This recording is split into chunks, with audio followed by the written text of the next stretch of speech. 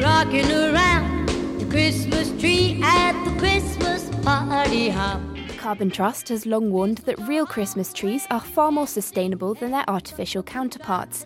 It says a fake tree needs to be kept for 10 years before its carbon footprint matches that of a naturally grown one. This year, however, Rory Young from Glaisters Farm in Kirkgunzeon says there's a growing demand for perceived eco-friendly alternatives. Actually, believe it or not, we get phone calls all the time from people wanting to rent a tree, which the demands for that are growing. It's not something we've done, and I still struggle to get my head around how you actually rent a Christmas tree to someone. There's an awful lot of transport involved, moving things backwards and forwards, so we haven't actually gone down that road.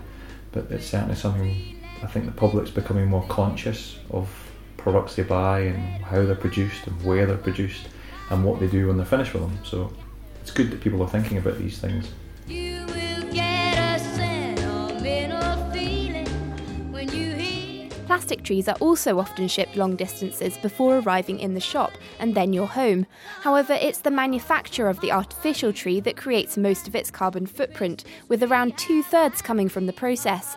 Laura Moodie from the Dumfries and Galloway Climate Group has this advice when selecting your tree this Christmas. If you've already got a Christmas tree at home and it's artificial, keep using that Christmas tree.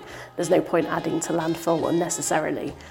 If you do want to go for a real tree and you have the space, the single best thing you could do is to grow your own or to buy a potted one that you then plant out and bring in next year. A tree like that would probably last you about 7 years if you look after it carefully.